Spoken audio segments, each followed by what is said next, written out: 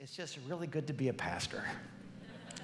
And this is one of those days. So all the rumors about me resigning last week that I started, not true. None of them are true as of today. So grateful for it. Today we're going to do part 6 of a 12-part series. Anybody believe the summer is half over? And it started 2 weeks ago, right? It was like fall. It was October. So we're going to start with Romans chapter 8. Didn't Pastor Carl do a fabulous job last week? Wow.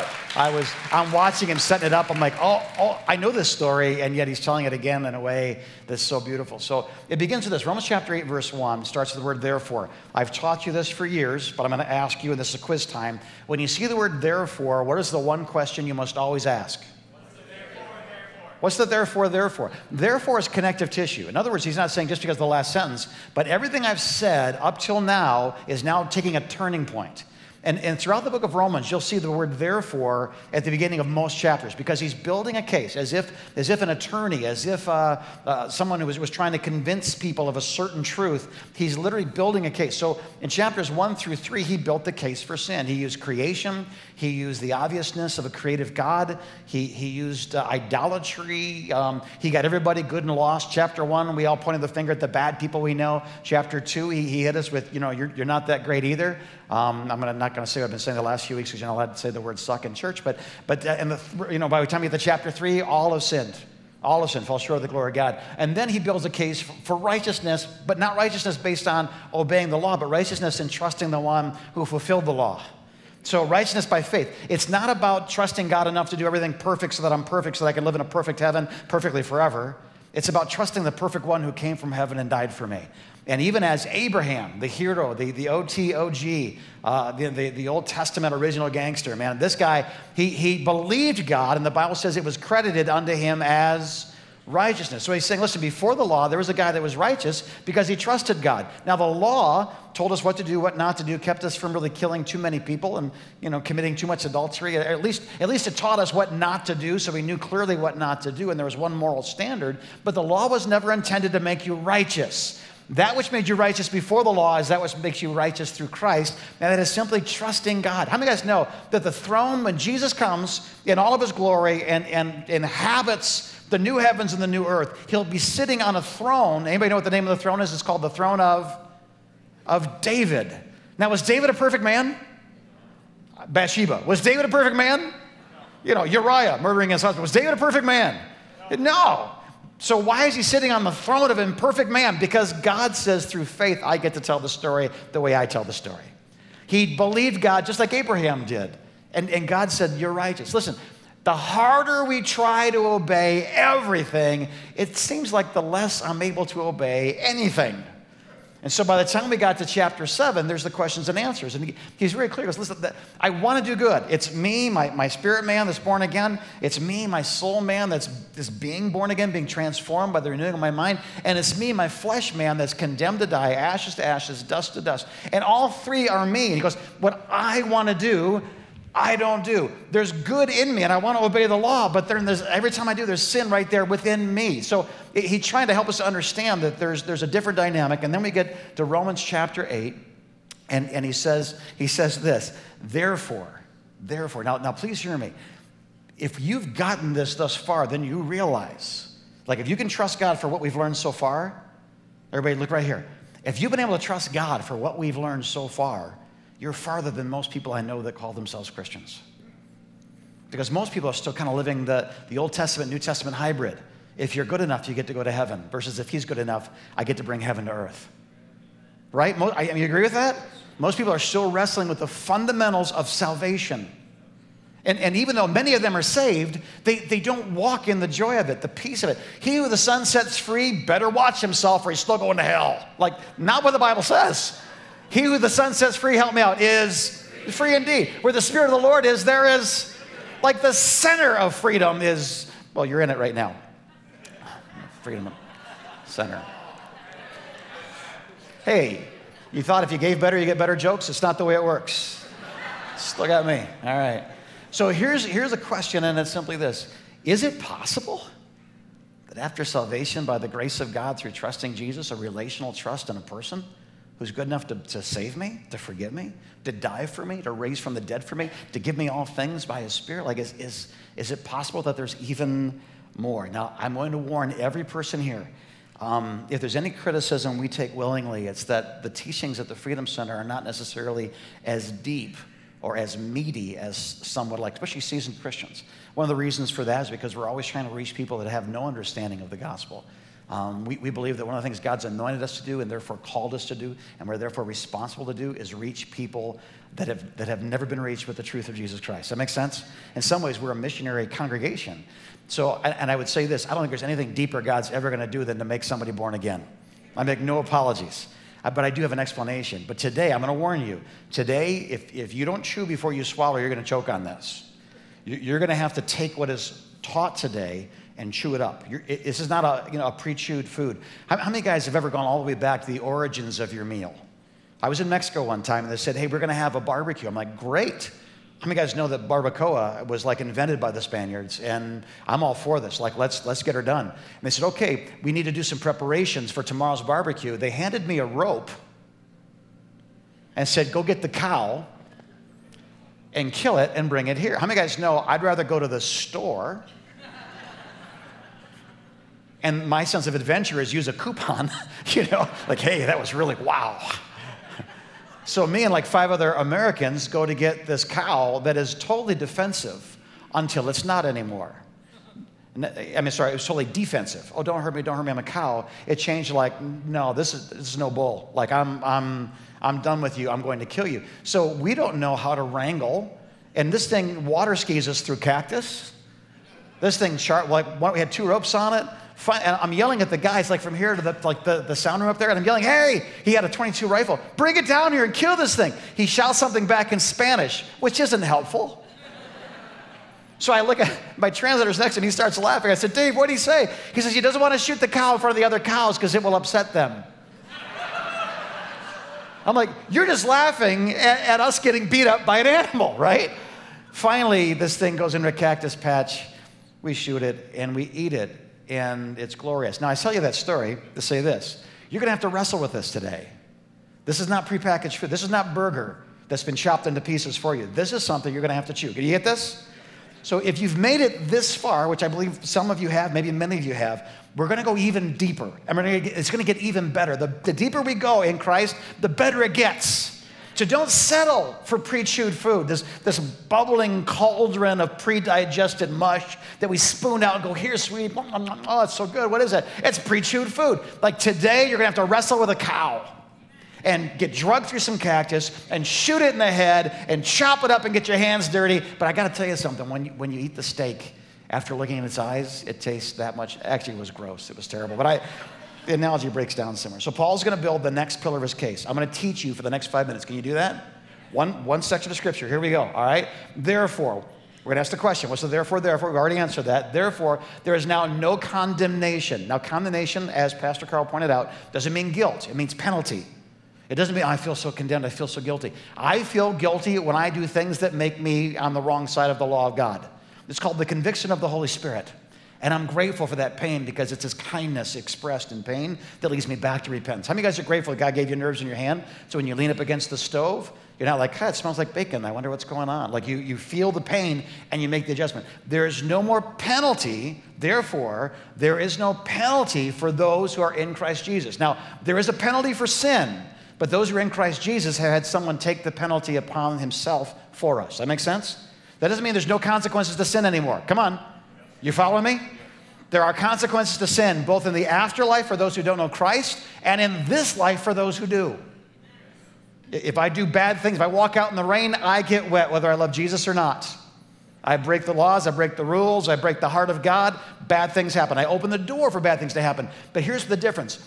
Those who are in Christ are forgiven. They stand before God righteous. Let's continue. There's now no condemnation, no penalty for those who are in Christ Jesus. Why? Because through Christ Jesus, there's 2 laws. The law of the Spirit of life and the law of sin and death. Because through Christ, in other words, I'm in this faith relationship with Jesus, the law of the Spirit who gives life has set you free. Say that with me. Has set you, say it again, has set you from the law of sin and death. We are no longer under the New Testament, Old Testament hybrid. It never existed. It's a myth. Are you going to heaven or hell? Heaven. Why? Because I'm a good person. That's the American answer. Being good has nothing to do with heaven or hell. Being innocent or being guilty is the issue to be solved. Through Christ, I become innocent. He took my guilt. I don't have any guilt anymore. Therefore, I'm the righteousness of God in Christ Jesus, right? So look at this. It sets you free from the law of sin and death. Well, how does that work? Listen, this is the problem. Back to chapter 7. For what the law was powerless to do, why was it powerless? Because it was weakened by me. Not my spirit, not my soul, but my flesh. Are you still here? It's complicated. Are you chewing? Just wrestle with the bull, okay? Not that this is bull, wrestle. It's an analogy, all right? It's an analogy. Good. For what the law was powerless to do, because of me, that part of me that doesn't want to obey, cannot obey, will not obey, does not want to please God, it was weakened by that part of me. But what the law was powerless to do, God did. Everybody say God did. God did. How? By sending his son in the likeness of sinful flesh to be a sin offering. Now, we're talking about an Old Testament picture, but a New Testament reality. When John the Baptist, the cousin of Jesus, sees Jesus, he has a testimony about him. He says, behold what? You remember? The Lamb of God that does what? Takes away the sins of the world. You get it? When he sees him, he goes, I know who you are. He's the Lamb of God. Oh, look how woolly he is. Isn't he snuggly? He's the carpenter's son. He's got hands like Muhammad Ali. He's not snuggly. He's got a beard. He's burly. He's a carpenter. And carpenters dealt with rock, with stone. They quarried. I mean, Jesus was not the Lamb of God. Isn't he sweet? No. Jesus could kick your butt. Christianity is so feminized. Stop it. Jesus could kick your butt. All right? And he wouldn't. Unless you're a Pharisee, then whatever. All right? He's the Lamb of God, right? So he comes in the flesh to die in his flesh for what our flesh did. Does this make sense? He's a sin offering. And so he condemned, not you, he condemned sin in the flesh, in order that the righteous requirement of the law might be fully met in us, who do not live according to the flesh anymore, but according to the Spirit. Did you guys get that? Jesus did in his flesh everything he did to undo what we did in our flesh. And I want to tell you this as well. Isaiah chapter 53, verse 5. He's wounded for our transgressions. Blood flows outwardly for our outward acts of rebellion. He was wounded for our transgressions, pierced, and blood flowed out for our outward acts of disobedience. The second part of Isaiah chapter 53, verse 5. He was also bruised for our iniquities. Well, what's a bruise? Does blood flow outwardly from a bruise? Blood flows where? So our inward nature, that me that doesn't look like Jesus, isn't born again, isn't being born again, transformed by renewing mind, but it stands opposed to God, doesn't want to obey, that sin that's always with me every time I want to do good, sin is right there with me, this part of me. He was bruised for our iniquities. You have to hear me. Not only did Jesus die for what you've done, Jesus died for who you are. Now, what I've done is forgiven. Who I am, I'm still wrestling with. There's no condemnation for those who are in Christ Jesus. Listen, anybody here, just out of curiosity, anybody still ever deal, I know it's rare and I don't mean to embarrass anybody, but there might be a couple people here. Anybody here still deal with temptation? Okay. If you didn't raise your hand, you know why? You were tempted to be afraid and you gave into it, and there'll be an altar call at the end of the service for you to repent. So Jesus does this, guys. You need to hear this. Your sin is condemned. The sinner's not. In faith. Now, this is not the global universally. This is for those who've come into this relational trust with Jesus Christ. I don't trust me. I don't trust my obedience to the law. I don't trust that I'm a good person. I trust Jesus Christ, who came to this earth as a sin offering, the Lamb of God who took away the sins of Jim. I trust him to be everything I need for righteousness, for life eternal. I trust that he is the way, the truth, and life. He's the door. He's the shepherd. Without him, I'm lost. He's the vine. I'm the branch. Like, if you have that relationship, you're connected to Jesus. He's divine, you're the branch, right? If you have that, then you realize it's not about, like, I'm being a good person. You have almost nothing to do. The only thing you can activate that makes you go to heaven is faith. If you trust God, God loves that. God loves you either way. But loving somebody isn't the same as being able to save him. Anybody else got kids, grandkids, people you love? Loving them, how many guys, your love is enough to get them saved? It's not. They still have a free will. Even God's love is not enough to get the world saved. But God's love is enough to open a door named Jesus Christ that we could walk through and be saved. You still here? Look at this. Your sin is condemned. It's been judged by God. It's been punished through the body of Jesus, and it's been paid for in full. Now, you say, I don't know about that. Let me give you something that's cultural. You guys have been around for a long time. You recognize the Aramaic phrase on the board there. If I were to borrow money off of one of you in the days of Jesus and in that culture, and let's say I wanted to buy the field next door, and I say, it's your field, I'd like to buy it. And they say, okay, I'll give you a land contract. I'll give you the field, and you pay me over a series of 7 years, let's say. But the culture was such that at any time, the owner of the loan could recall the loan. So now we have like contracts that say you have 7 years to repay, or 2 years to repay, or 30 years on a mortgage to repay. If any time the loan was called, the person who borrowed had to repay everything. So let's say that's $100,000, and I'm in year 3, and for some reason the guy who owns it says, hey, I need all the money right now. You've paid $35,000, you owe me $65,000, and I need it right now. And I go, I can't. Matter of fact, not only can I not repay you, I sold that land to do something else, and I took the cash for that, and now that money's gone. Well, that person who owns the land and now I'm indebted to, that land's been sold. He can't get it from me. He has the right then to take me before a magistrate or a legal court of Rome and say, this man borrowed $100,000, he repaid $35,000, he owes me $65,000, and the magistrate said, you need to repay. I can't repay. Like, man, come on, just give me some time. Like, help me. I won't help you out. I need that money too. If I don't repay, I'm going to prison. Like, you've got to repay me right here, right now, or I'm sending you to jail. Well, I can't. And what ends up happening is that person's property is then liquidated by the state, usually at 50 denarii on the dollar. You know what I mean? It's gone at half its value because it's a fire sale. And some of that money's raised, but there's still an outstanding debt, let's say, of $50,000. I am sent to jail until such a time as the $50,000 is paid. It isn't a 5-year sentence for money laundering. It isn't a 4-year sentence for lying. It literally is until the debt is repaid, and if it's never repaid, you will never breathe another free breath for the rest of your life. And this prison is not like cable television and orange jumpsuits in a bathroom with a sink. It literally is a holding cell and a bucket. People go in the bucket goes out the window. And the only way to get food, Rome didn't feed prisoners in the debtor's prison. What happened was people had to bring you bread. How many guys know if I'm 240 pounds and an 80-pound guy gets a loaf of bread, I'm eating and he's not? So in this environment, if food was passed through, and the strong were there to take it from the weak got weaker until they died, which didn't bother Rome because that made people want to pay their bills. Are you getting this? But occasionally, from time to time, there was a generous person that would say, I have so much. I want to do good in the world. And he would go to the jailer and he would say to him, show me the scrolls that contain on it the debts of those that are in your jail. And he could, if he chose to, say, I'm going to pay this one, this one, this one, this one. And when he did exchange the money, the debts were paid, the scroll that had everything that was owed attached to my name, he would write across it in large letters. Anybody know what would be written? Jesus is hanging on the cross. You know what the last words he said were? It's translated properly, it is finished. But you know what culturally it means? Paid in full. What I'm trying to say to you is this: when Jesus dies on the cross, everything you'll ever do, everything you are, everything you continue to wrestle with, there is a liberal payment of perfection that covers all of our imperfections before a holy God. Now, you might be tempted to say, well, that's great. It's a little hard to chew on. I feel like I'm wrestling with this because no one else loves me like this, and no one's ever written that across my life. I don't know how to respond to that.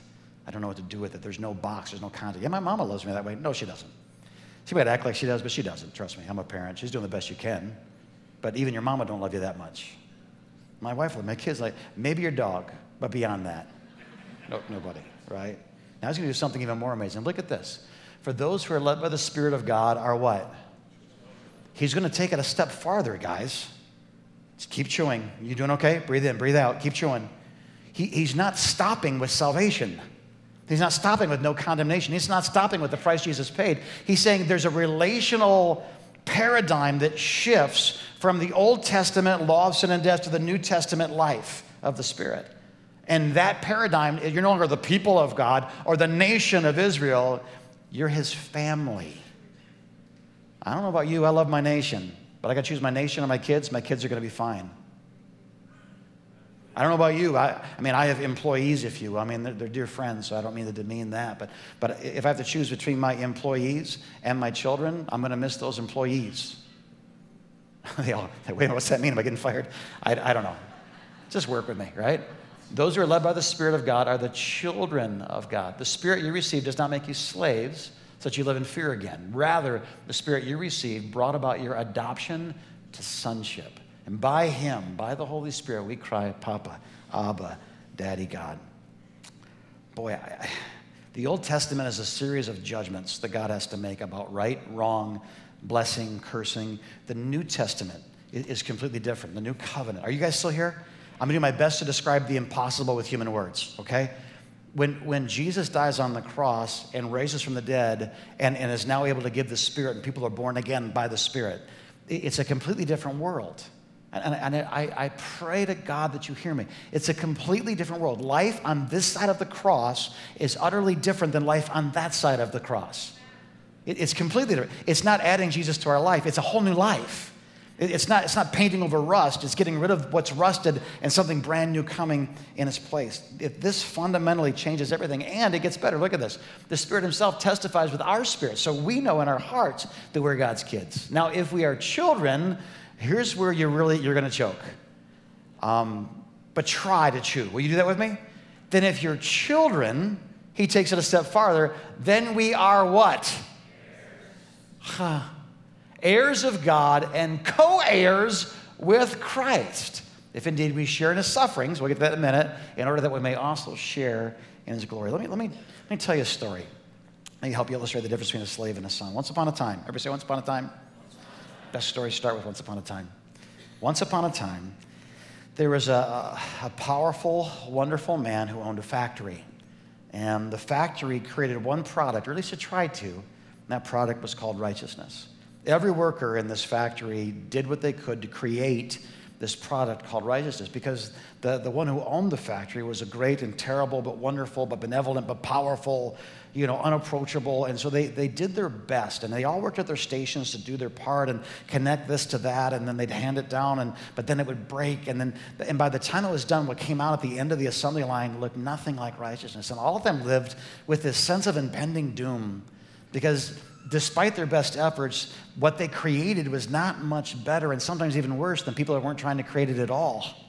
Matter of fact, some of them in their process began to do their station. They handed the next thing, and if it broke, they said, "Well, that's your fault. I did my part. I'm righteous. What I did is good. What you destroyed what I did, so it's your fault.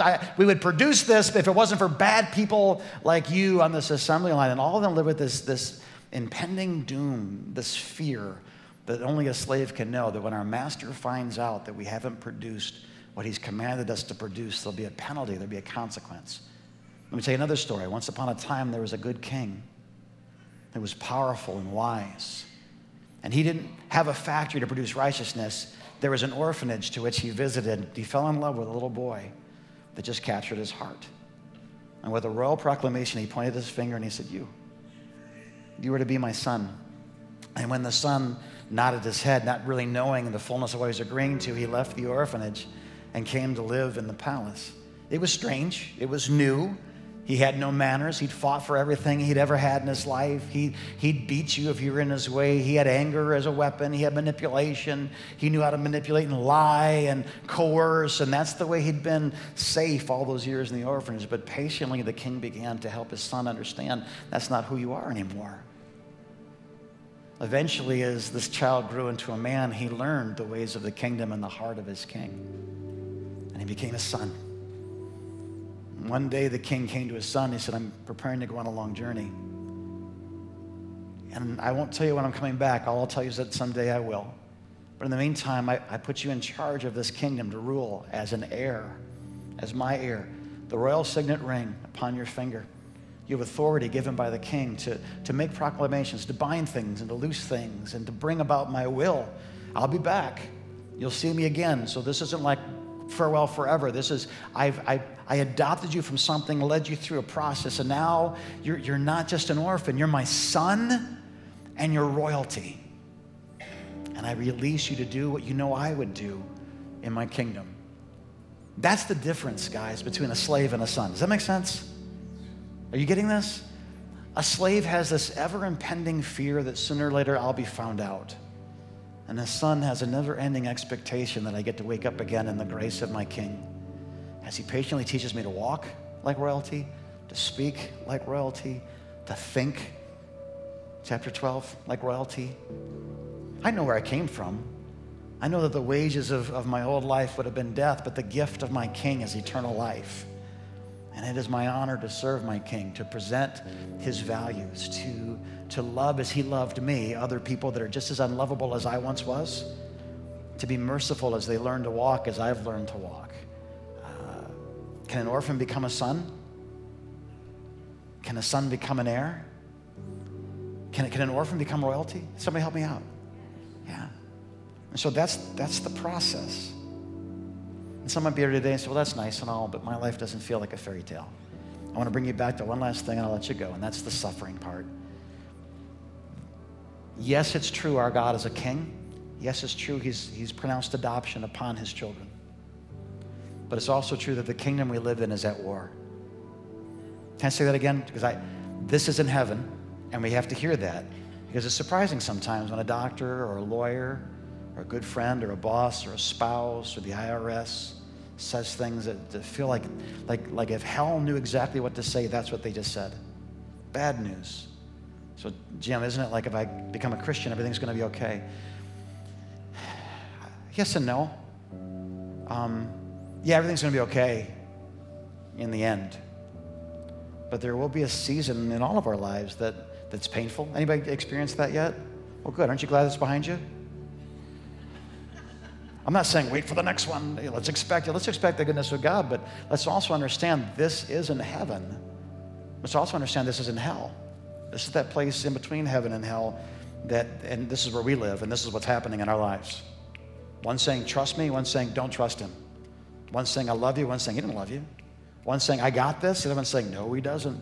One saying, go back to the orphanage and manipulate and control and be angry and all the things of the flesh, just you know? And I'm saying, if you can trust your king can get you through this. Anybody else know what I'm talking about? We've talked about this really the whole time through man's perspective. But there's a last portion of scripture I want to read to you that's from God's perspective. We're going to change from what I see to what he sees. Look at this. And we know that in all things God works for the good of those who love him, who've been called according to his purpose. For those God foreknew, he also predestined to be conformed to the image of his Son. The foreknowledge of God, that he's the Alpha and the Omega. He created time and space, but he's not controlled by it. He's at the end and at the beginning right now. The bubble of space and time does not control or confine our God. How does he know? Prophecies, because he's there. So knowing what our free will would do and be exercised in, he prepared a destination for those who would choose him. Does this make sense? Well, if it's predestination, then my free will means nothing. No. He prepares a destination for those he knew would choose him with their free will. Does this make sense? Those he foreknew, if it's just he predestined, that's different. But those he foreknew, he also predestined to be conformed. That's not a pleasant process sometimes. That's not transformed, that's pressure, that's molding, that's heat to the image of his Son, that he might be the firstborn among many brothers and sisters, talking about Jesus. And those he predestined, that's not the end of it, he also called. Those he called, he also justified. Just if I'd never sinned, he created that dynamic in my life. Those he justified, this is going to be a stretch, keep chewing. He also what? He glorified. What then shall we say in response to these things? If God's for us, I pity the fool who's against us. He who did not spare his own Son, that's how committed he is to this and to you, but gave him up for us all, how will he not also, along with him, Jesus is in on this too, graciously give us all things? Who Who will bring any charge against those whom God has chosen? It's God who justifies. Who is the one who condemns? No one. Christ Jesus who died. No, more than that, who was raised to life, is at the right hand of God, and he's calling out your name before the Father day after day, morning after morning, hour after hour. Don't forget Kyle. Don't forget Jim. Don't forget Dina. Father, he's literally in his presence speaking your name as I preach this sermon. Who shall separate us from the love of Christ? Trouble? Hardship? Persecution? Famine? Nakedness? Danger? Sword? No. And all these things, we are more than conquerors through him who loved us. For I'm convinced, guys, neither death nor life, angels or demons, things present, things future, stranger things, nor any power, not height, not depth, not anything else in all creation will be able to separate us. Come on, will you feel this right now with me? Will not be able to separate us from the love of God that is in Christ Jesus our Lord.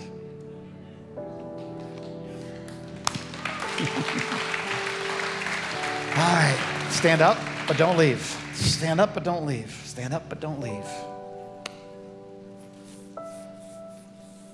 Something I like to say when people are baptized. I now baptize you in the name of the Father, the Son, and the Holy Spirit. I go under. And they come up. I love to just look them in the eye and say, welcome to the family of God. You're going to like it here. Jesus didn't die just to get you out of sin any more than God sent Moses just to get people out of Egypt. There's a promised land. And yeah, there's a lot of fighting that happens in the promised land. There's giants, there's fortified cities, there's issues in my life, issues in the world. And I'm fighting all of those things, but I'm not fighting them alone. I'm fighting from the love of God that's in Christ Jesus. And I know that there are things that would try to come and bring back that sense of condemnation and judgment that I wouldn't even call on the name of the Lord because he's the one that I've grieved with my actions. But there's no condemnation for Jim Wiegand because Jim Wiegand's in Christ Jesus. And regardless of my responses and my perfections and my imperfections and my choices, I'm a son. I'll fire an employee, but I would never fire my son. And I'm not talking about from this staff. I'd fire, say a guy's mowing my lawn, he's digging it up, he's messing it up, he's run over the sprinkler head, you're fired. My son runs over the sprinkler heads, tears it up. I don't say, get out of my house. My lawn is more important than you.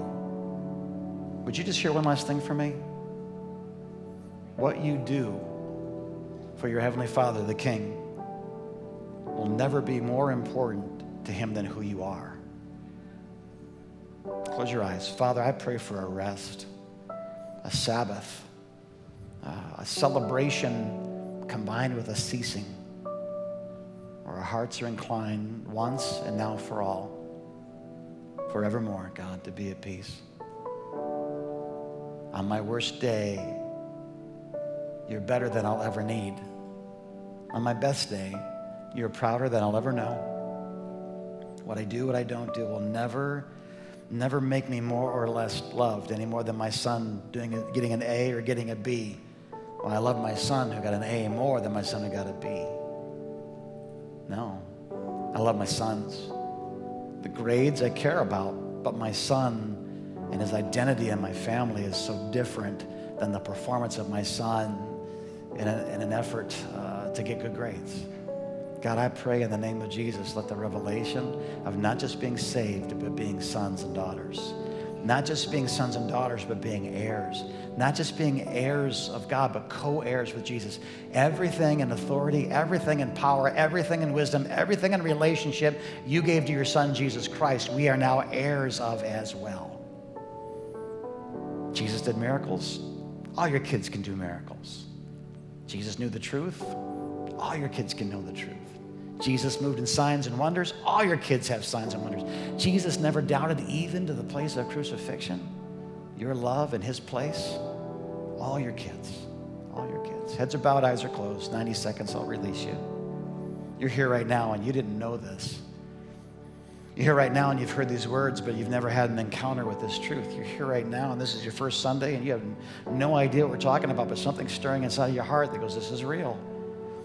I'm going to give you an opportunity in 60 seconds to join me in a prayer of just talking to God about the condition of our hearts, our faith in who he is, our desire to know him more, and a giving away of our past, our history, and a receiving of our future, our destiny. If you're here right now and you're not right with God, but you want to be, you want to be, this exercise is for you. It is not for me. When faith is simply an internal mechanism that has no external expression, it's like being married but never going on a honeymoon. There's more than just a vow. There's an experience. If you're here right now, this is the beginning. This is the first kiss, literally.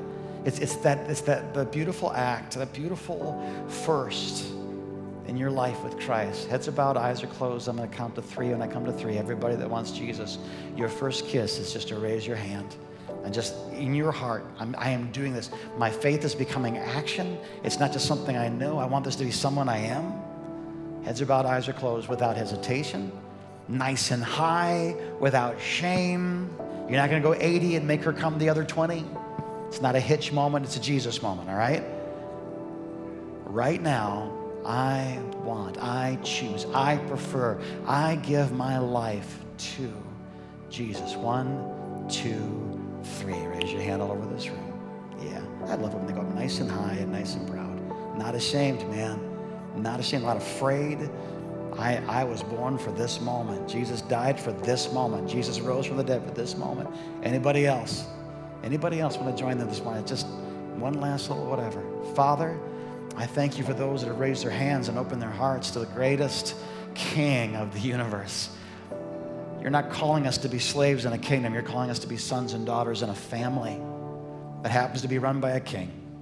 And I pray right now, God, your blessings on us all. Follow me in this simple prayer. If you don't know what to say to God, if you do, say it. If you don't, join me right now. Would you all over this room say this with me? Jesus, I choose you to be my king. Forgive me of my sins. Fill me with your Holy Spirit. Teach me the heart of the Father. Let my life be a reflection of your love. Let it mean more than I know. And I'll see you soon. One last thing. Never do this. Kind of tried a little bit not to, but I was praying this morning, just over there worshiping, and God, I just wants to speak a word over you. Is that okay if I do that? And it wasn't supposed to be private. It was supposed to be public. So hold your mama's hand, all right? This is the word. It's courageous. You're courageous. I don't know what words have been spoken over you. I don't know who said what. And I've tried not to say this, and I do want to say it publicly, but you're courageous. You need to say that over yourself because you're just more than maybe you think you are, or maybe more than somebody has said, or like you got guts, girl. You know, there's something inside of you that's bigger. That God just wants you to know he sees. So can we just, Father, we pray over our sister right now and the courage of the Holy Spirit to fall upon her, that affirming words, words of life, words of just peace and joy and identity, God, would be spoken over. She is courageous. Like, I don't know if I'm allowed to do this, but that's her new nickname is guts or courage or courageous one, or maybe there's some Greek thing, but that's her identity is courage. She's a woman of courage. She's a lioness. And I just pray, God, over my sister, this lioness, God. And I just bless her in Jesus' name. Amen. If you need prayer this morning, altar workers are coming forward, and we would love the opportunity just to pray. If you came in the day with a need that hasn't yet been met, that's cool. You know what I mean? But we would love to make sure before you leave here, everything that's in your heart that God needs to hear about has been prayed over. So altar workers, come on up here, and they're here to pray for you this morning. If not, go get your kids. Go back to your barbecues and swimming pools. Next week, Pastor Adam Cook, breaking bread in the house. You're dismissed. God bless you.